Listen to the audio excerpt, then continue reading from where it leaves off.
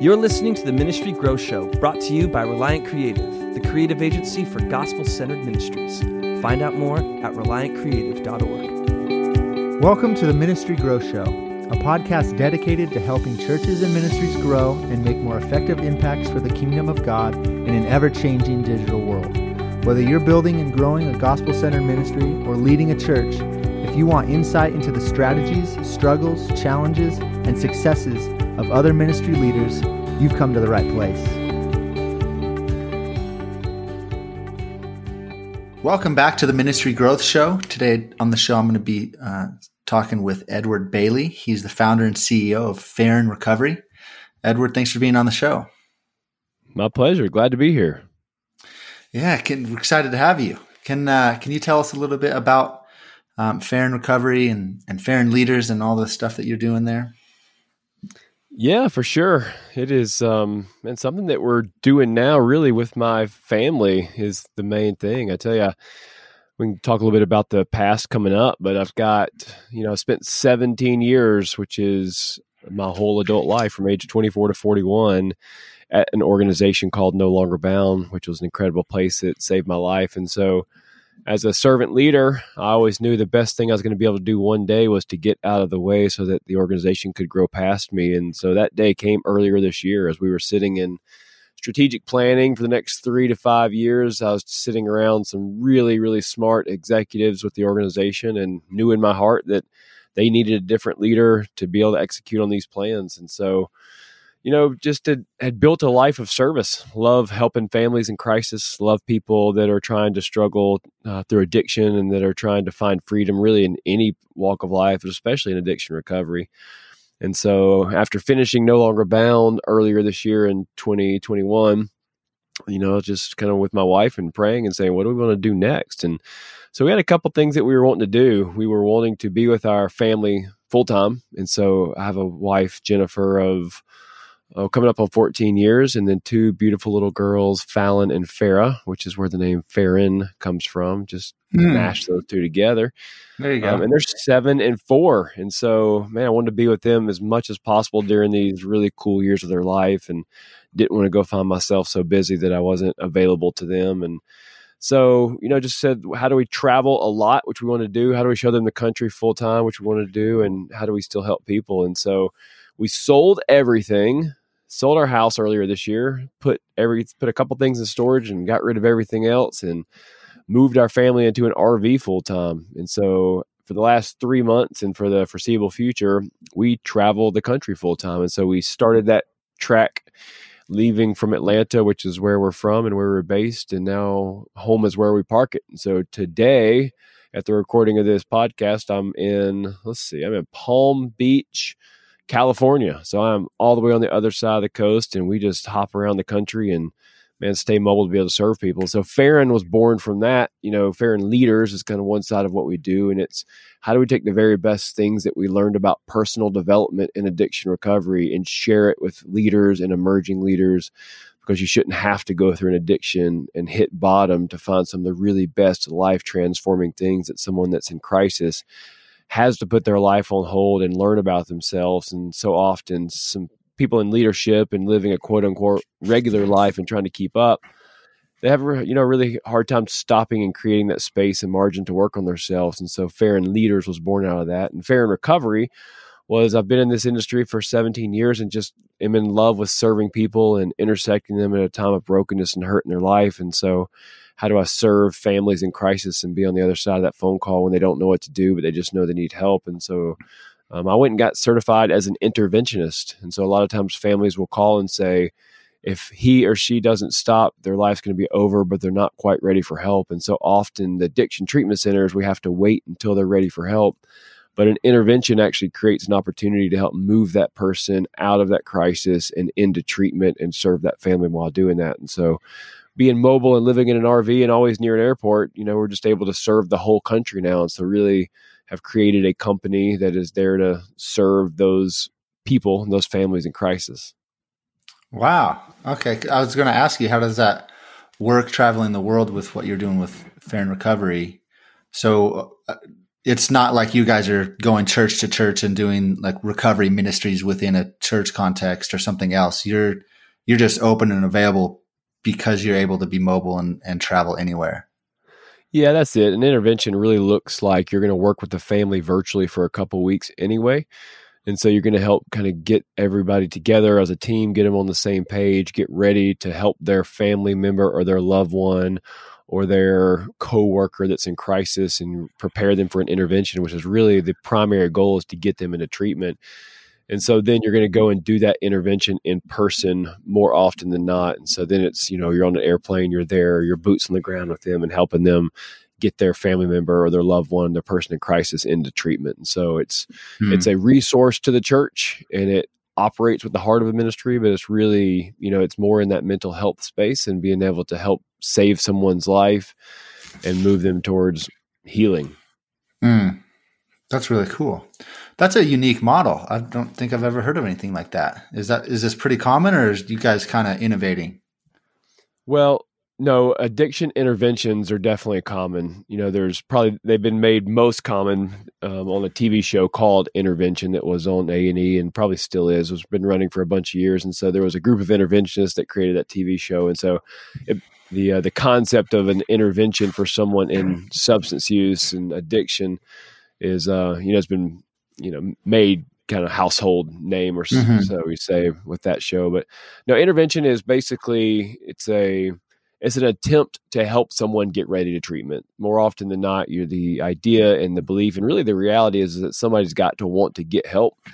And so you're waiting until that person admits that they need help, and then you provide them, a referral to get to a treatment center. But these days, we don't have that luxury as much anymore of waiting until the person gets ready, because the landscape of addiction has really changed, and the landscape of the drugs that are being used has really changed. And so as to where used to, you could give a little bit more room for someone to make mistakes and admit they were ready.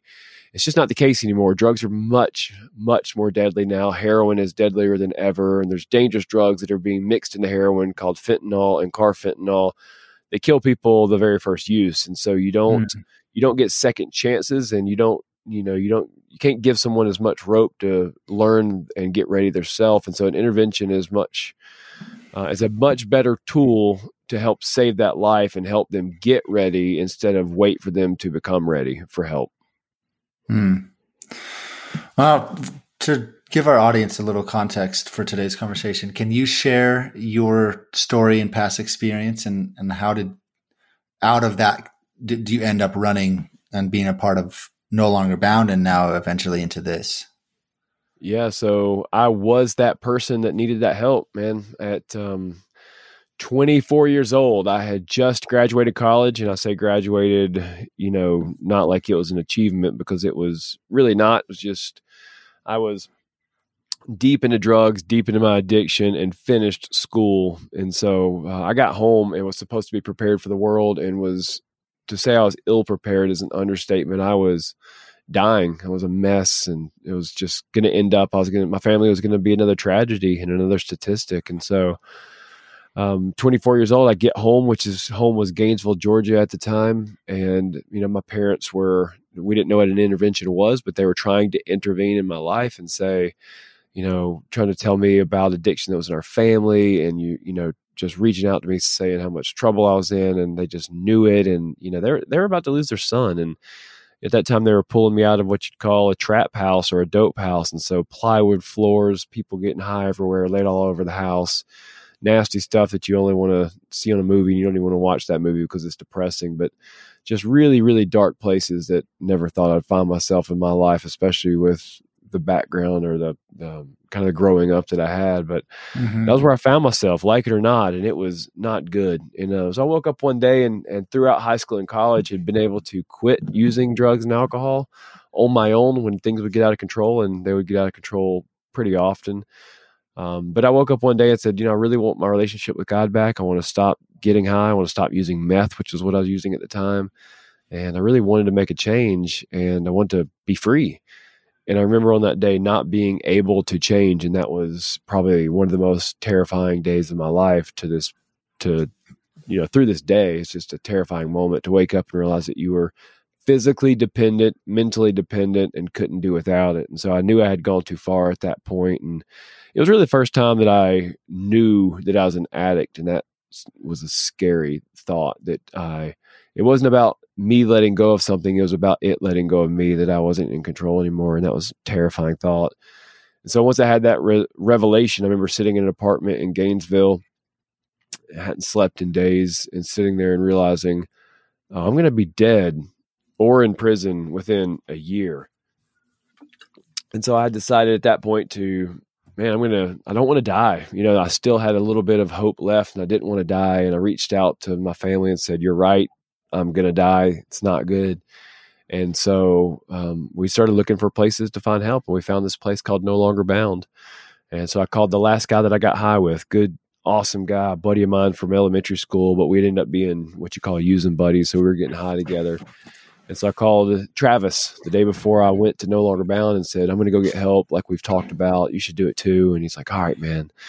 And I got to see Travis a year later, but it was standing over his casket, and he died of a drug overdose. And so that was the reality that I knew I was facing, and tried to give him a warning too. And he wasn't ready to listen. But so, yeah, standing over his casket, I remember thinking, I'm not going to let this go to waste. This kid's never going to get to see his 30s, never going to hear a kid call him dad, which is the coolest thing in the world, and never going to get to see a bride walk down the aisle towards him, which is just a gift. And so I said, I'm going to chase a dream. And so the dream was that I wanted to be trusted, I want to be a husband, and I want to be a dad. And those things were so far away from what I was living, but No Longer Bound ended up being the place that did that for me. Man, it just changed everything. They provided me an opportunity to heal from hurt and to pursue my doubts and to understand what was driving the traumas that were driving my life, and understand the false beliefs that were driving my behaviors. And they gave me time. It was a long-term residential program that gave me time to really uncover some of that stuff and unearth what was driving all of that mess that was killing me. And so by the end of it, a year or so later, it had just changed my life from the inside out. And one of the biggest things, the transformative parts of my life beyond just getting sober, was I had met a God of grace. I was driven by a concept of God that was about performance and law, and that was killing me. And I was rebelling against that. And really, it felt like God was really difficult, really impossible to please, and really willing to leave. And so that was somebody to end up hating and resenting. And so over time, there was a tearing down of that concept, and a beautiful group of people that allowed me to be a mess with that and didn't tell me what I should believe, but helped foster an environment for doubt to take place so I could throw all of my negative beliefs, on the table and be willing to learn something new. And man, through that met a God of grace that was never going to leave me, never going to forsake me, and always going to leave the 99 to come find me. And that was just not the God that I grew up with. And that had changed everything. So I finished this program about a year later, and I just wanted to know what he wanted me to do at that point, because at this point I'd really fallen in love with him. And he told me to stay at this place called No Longer Bound. And at that time, that made no sense. But gosh, a bunch of years later, when I ended up being the CEO of it, it made a whole lot of sense, because it gave me the opportunity to not just give back, but to create with a team of really talented people, but to create something that was going to create generational impact for families for years to come. And so that has been doing that. And we end up making No Longer Bound a really, really cool thing. It was, and it is today, a really amazing place, in that it's still a really long-term, it's a year long, and it's still that hard of a ministry, but it's also a state licensed clinical treatment center now. And so there's amazing staff like PhD clinical directors and licensed therapists and nursing staff and counselors and graduates working there. And it's, and for those that don't know much about the addiction treatment world, residential treatment typically happens in between 14 and 21 days now. And so you're really you've got an industry that's trying to treat cancer with Neosporin. And so No Longer Bound is a very unique model that it's providing not only the heart of a ministry and that good spiritual transformation process that it always has, but then also now really good high-level clinical and medical care. And so ends up being a really special place that I got to pass on to the next generation of leadership. And And that's kind of led to, like I mentioned, like what I'm doing now. That's really cool. That's an amazing story of redemption and rescue out of that, and a new understanding around a God of grace over a God of rules and regulations. And so how important is that story, your story, in the development and growth of all the ministries that you've been a part of? I mean, it's the reason. There's an author named Simon Sinek that wrote a book called Start With Why. And the idea of the book is that you start everything not with the how you do or the what that you do, but why you do it. And so it just ends up saying that a person that is purpose driven is going to have a lot more impact in life. And so my pain turned to purpose. And so everything that I've done since then has been out of that purpose. And so I've never approached something, the what I do, like what a career move was going to be, or even the how I do it, which would be, kind of what my strengths are, what my skill sets are, anything like that. But it's always been like, I've got a short time on this earth. Like it's really, really short. And so I want it to be for the right purpose and the right why. And so, man, that pain that I went through, and when you've been a prisoner and then you've been a free person, it ends up creating a drive a lot of times to see no other person enslaved. You understand both sides of that coin, what it's like to be a slave or a prisoner, and then what it's like to be free. And for me, it just really ignited a passion to set other people free. And so I know I'm operating in my purpose when I'm providing an opportunity for people to do that. When I'm operating my purpose, it's just so fulfilling anyway. And so not, selfishly, I'm loving every single day when I'm living and operating in my purpose, like at the intersection of calling and career. And then for other people, it ends up impacting them too. And so, it's been, to say it's been critical is very true. Did you guys do a good job of communicating story with not only your story and probably the development of donors and I don't know, maybe your marketing stuff, but how important is storytelling and the story of the men and women that you guys serve? Like, where does that come into play with all of this? Yeah, so storytelling's critical for the people that you're serving. It's everything, because you want to tell stories that inspire them and let them know. For someone that's in addiction and is like early in recovery, you're wanting to let them know that there is another way. And so a story ends up providing that example or precedence that, look, I've been there, I've done it, I've slept in the same bed, I've walked in the same shoes, and if I can do it, I'm nothing special, you can do it too. And so story ends up giving them a reason to fight for, like a hope to fight for. And then storytelling for donors is just critical, period. I mean, communication, I think one of the differences between the organizations that, are just trying to survive and the ones that are thriving is that ability to storytell is critical. One of my favorite mentors and friends is a guy named Bruce Dill that runs an organization called City of Refuge in Atlanta. It's just been an incredible nonprofit, just incredible story and trajectory of growth.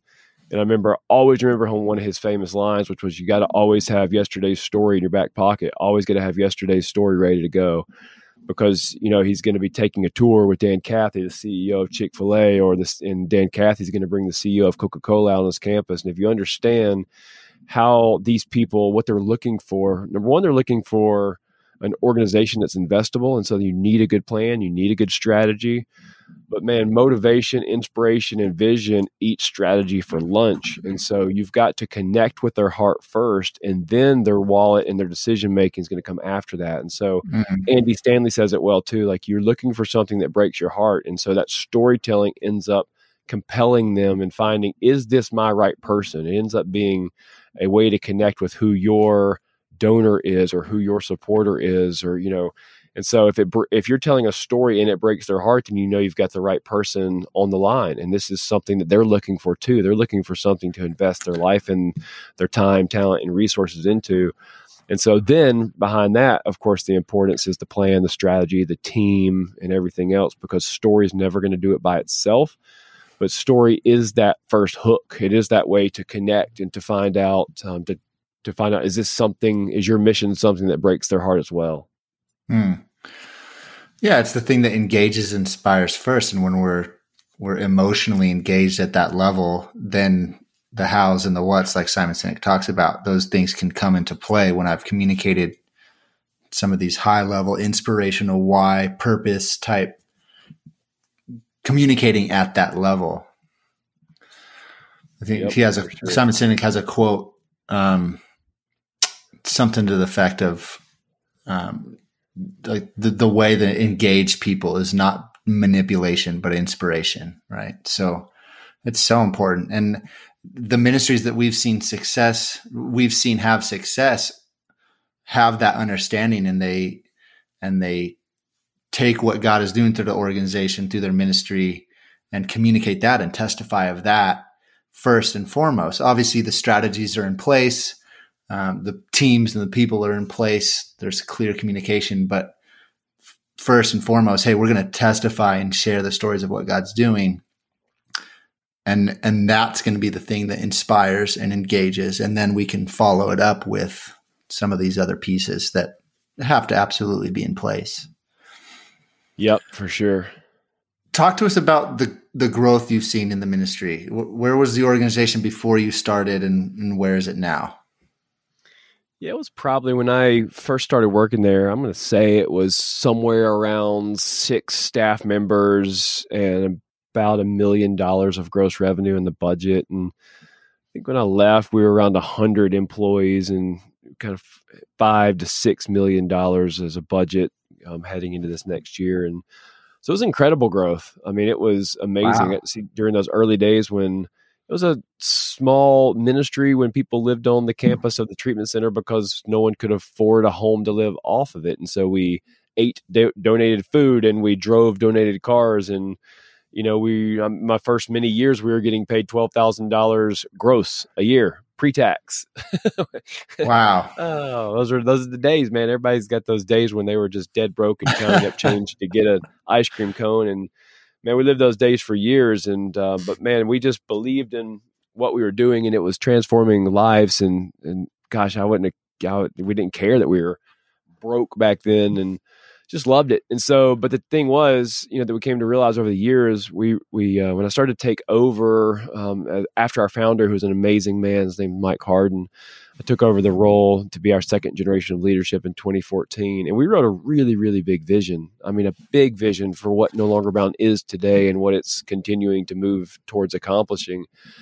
And when you start to write a vision like that, you realize the only way we're going to accomplish this is with really talented people. And we're not going to be able to get as far as we want to get with people that were graduates of the place and, you know, just had great hearts. You know, we needed to be able to attract and retain really high level talent. And so to be able to do that and to actually move the needle of a vision and of a mission of an organization, you know, you've got to not expect that people are going to work with a poverty mindset, honestly. You know, I want to bring people in that are just as sharp as people in the world.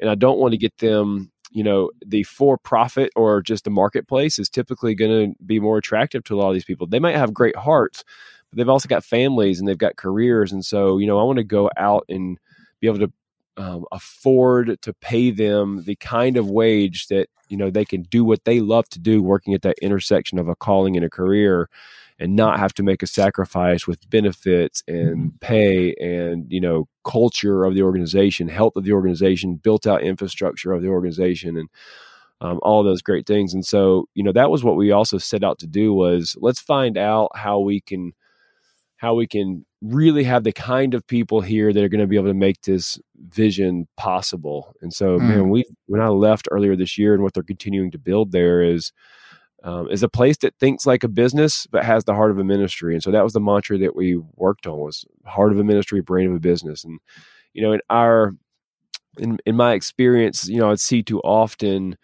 ministries that had that heart of a ministry and the brain of a ministry, and they would think like a ministry. And so what they ends up meaning is a lot of people that really love God and incredible intentions for the people that they're serving.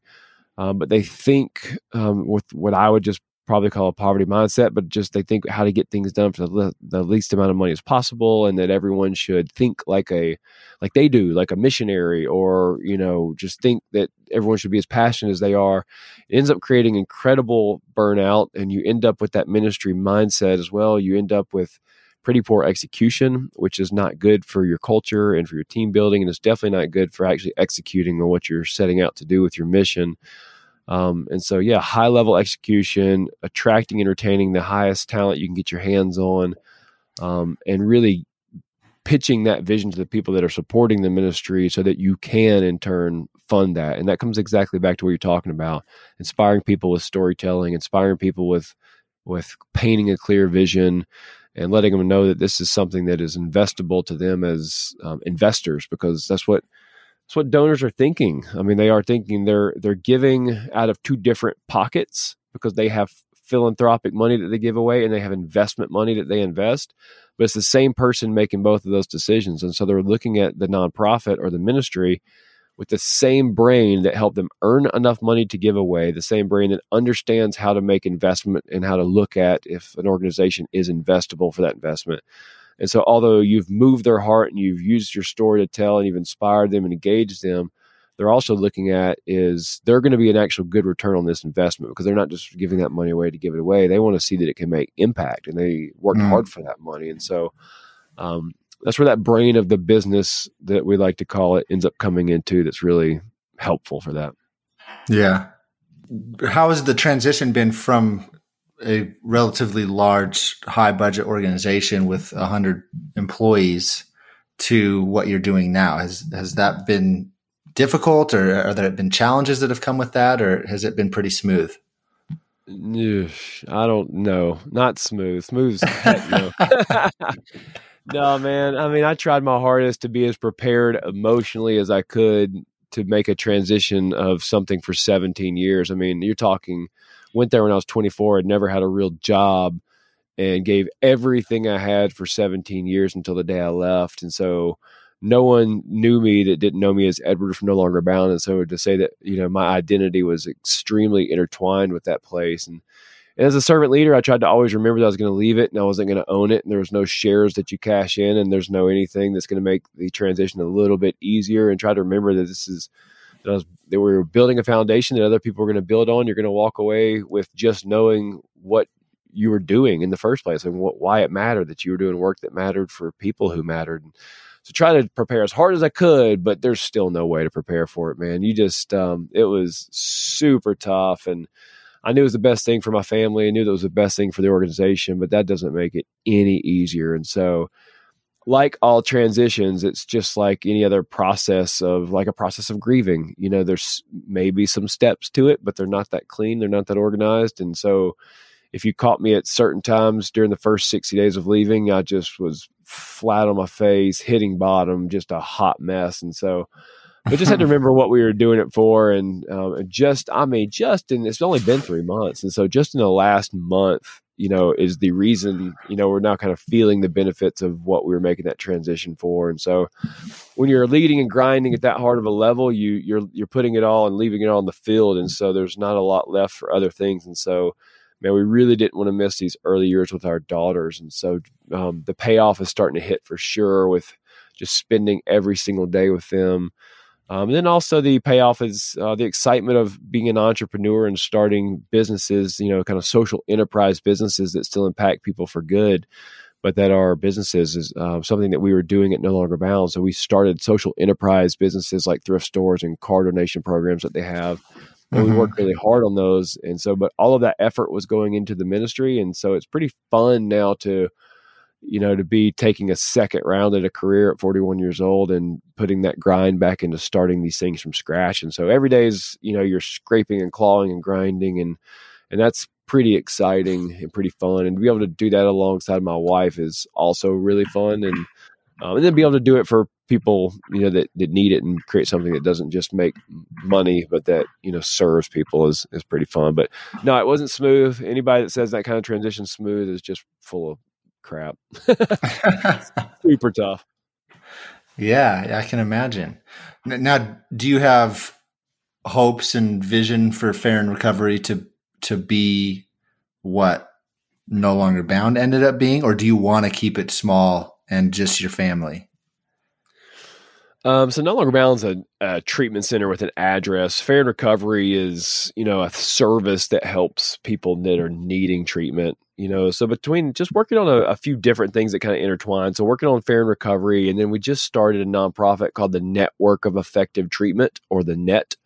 So the website is thenetrecovery.com. And then of course, Faryn Recovery is farynrecovery.com. But the network is like taking places like No Longer Bound, finding them across the country, and then connecting them. And so again, no physical location, but helping organizations like the Isaiah House in Kentucky, and White Horse Addiction Treatment that's up in New Hampshire, and starting to pull together places like that across the country so that they can know who each other are, partner, network, and really go further, faster. Helps the person in crisis to find effective places that care about people over profit, like the place I was leading. But then also help those organizations to get better, by partnering and connecting. And so, I feel like, to be honest, I feel like an active spectator in my life. And so to say I know exactly what any of it's going to turn to, I have no idea. I learned when I was 24 years old just to ask God what he wants to do, get a vision for your life, and then be willing to work, be the hardest worker in the room to make it happen, and then just watch what he does with that. And so I feel like I get to be very active in my life, but also that I get to spectate to a degree, just, so to be able to be an active spectator and watch what he's doing while willing to work really hard for it. And then it ends up getting to be fun. So you get to feel like you're kind of on the sidelines in your own life. And so, short answer to your question, I have no idea what it'll become, but it's going to be fun to see. That's really cool. That's a fun mindset, to just be able to put it all on his plate and to completely trust. Now, obviously, the completely trust part is, I'm assuming, a struggle. At least for me, it is. Like, I can say that, but then when it comes down to actually trusting and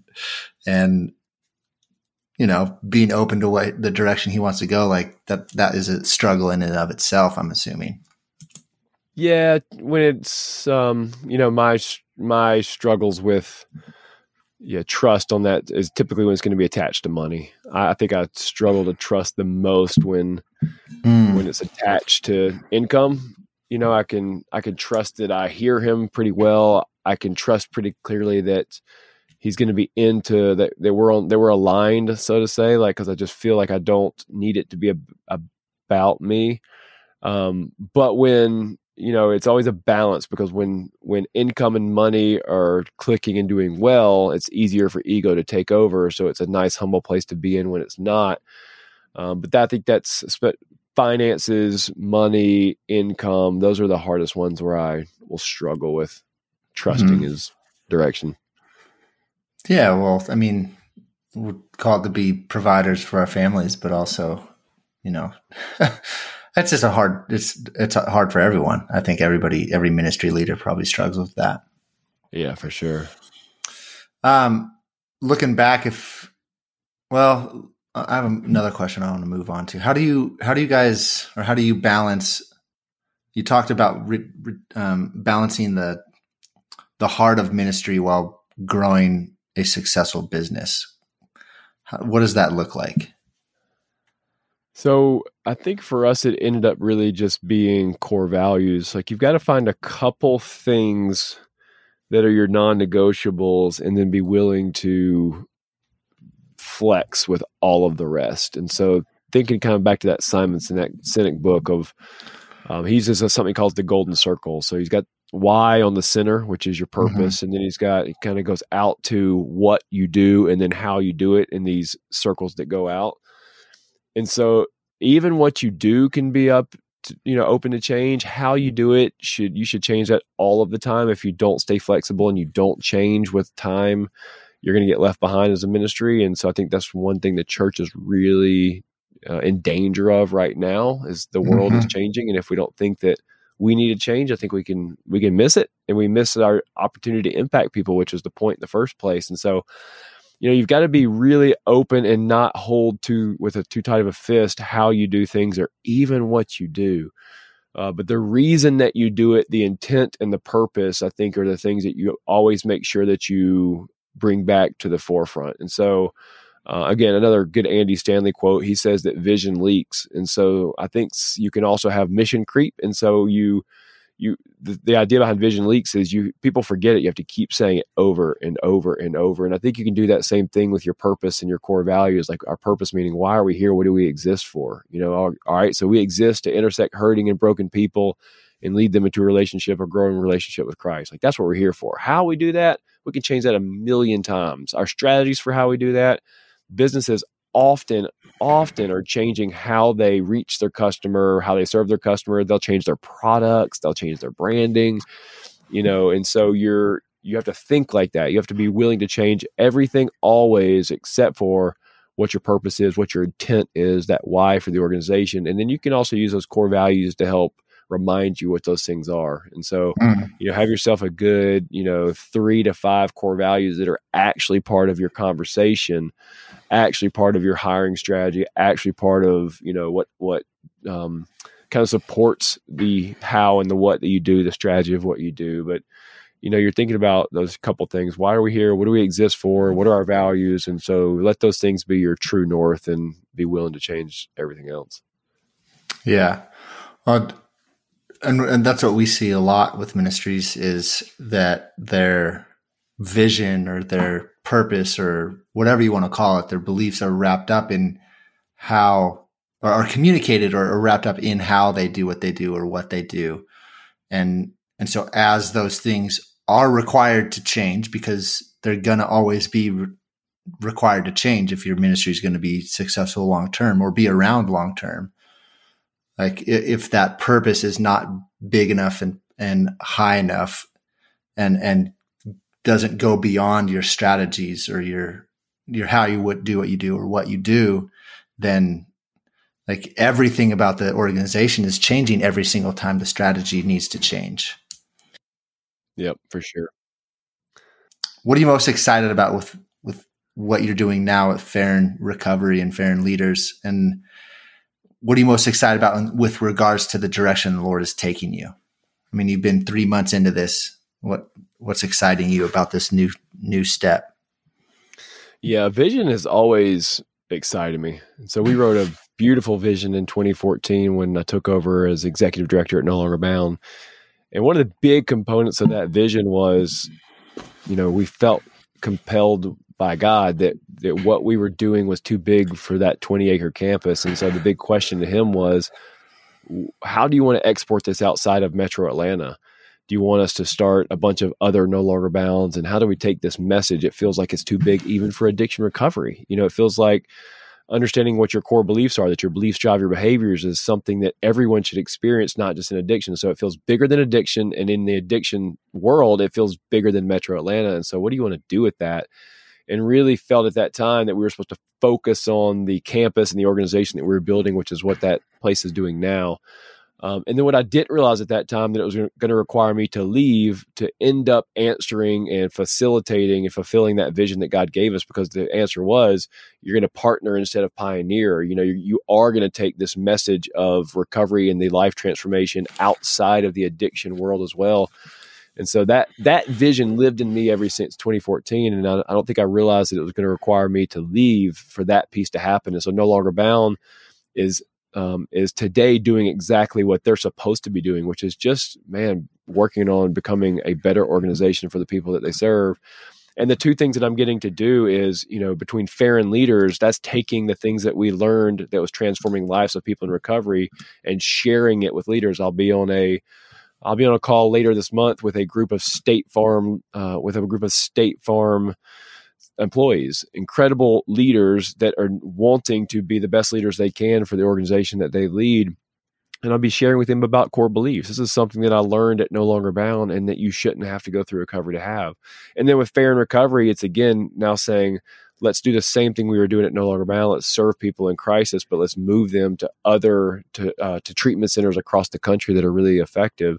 And then that nonprofit, the Network of Effective Treatment, is really exciting for sure, because it is what I feel like God gave us a vision to do, which was to find other places like No Longer Bound, connect them, and pull together an association of places like it so that you can operate like one large effective treatment center, if you will, that's across the country. And so really just putting the pieces together of what we feel like what I feel like God gave me in 2014, and being able to serve people and do it from the road while spending all day with my little girls and my wife. And so it's pretty easy to find what's exciting now when you look out the window and you're sitting in front of, palm trees one day, the Teton Mountain Range, the other day in Jackson Hole. And it's pretty inspiring. And then to be able to be serving families and organizations in the meantime is just pretty awesome.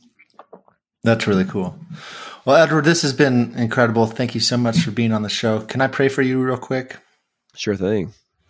Father, I just lift up Edward and ask you to continue to go before him and make his path clear as he leads Faryn Recovery and Faryn Leaders. Lord, I pray that you would just bless the organization as you blessed No Longer Bound and did amazing things, it sounds like, through that ministry. I pray that you would just continue to do amazing things through his obedience to answer his call in his life, Lord. Thank you that we get to be invited into and a part of what you're doing.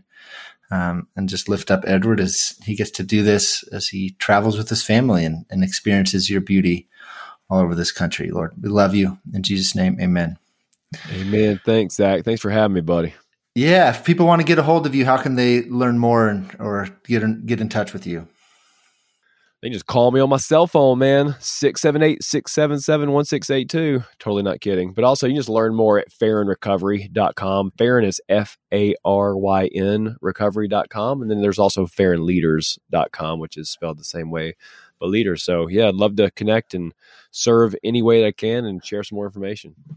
Awesome. Well, thank you. And we wish you guys the best with this new endeavor. Great. Bye.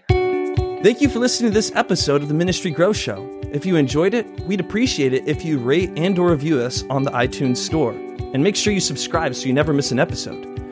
If you have a story to share with other ministry directors and pastors, or know someone who would be an incredible guest on the Ministry Grow Show, let us know. We love connecting with ministry executives and sharing their wisdom and insight with our audience. Just send us an email at info@reliantcreative.org.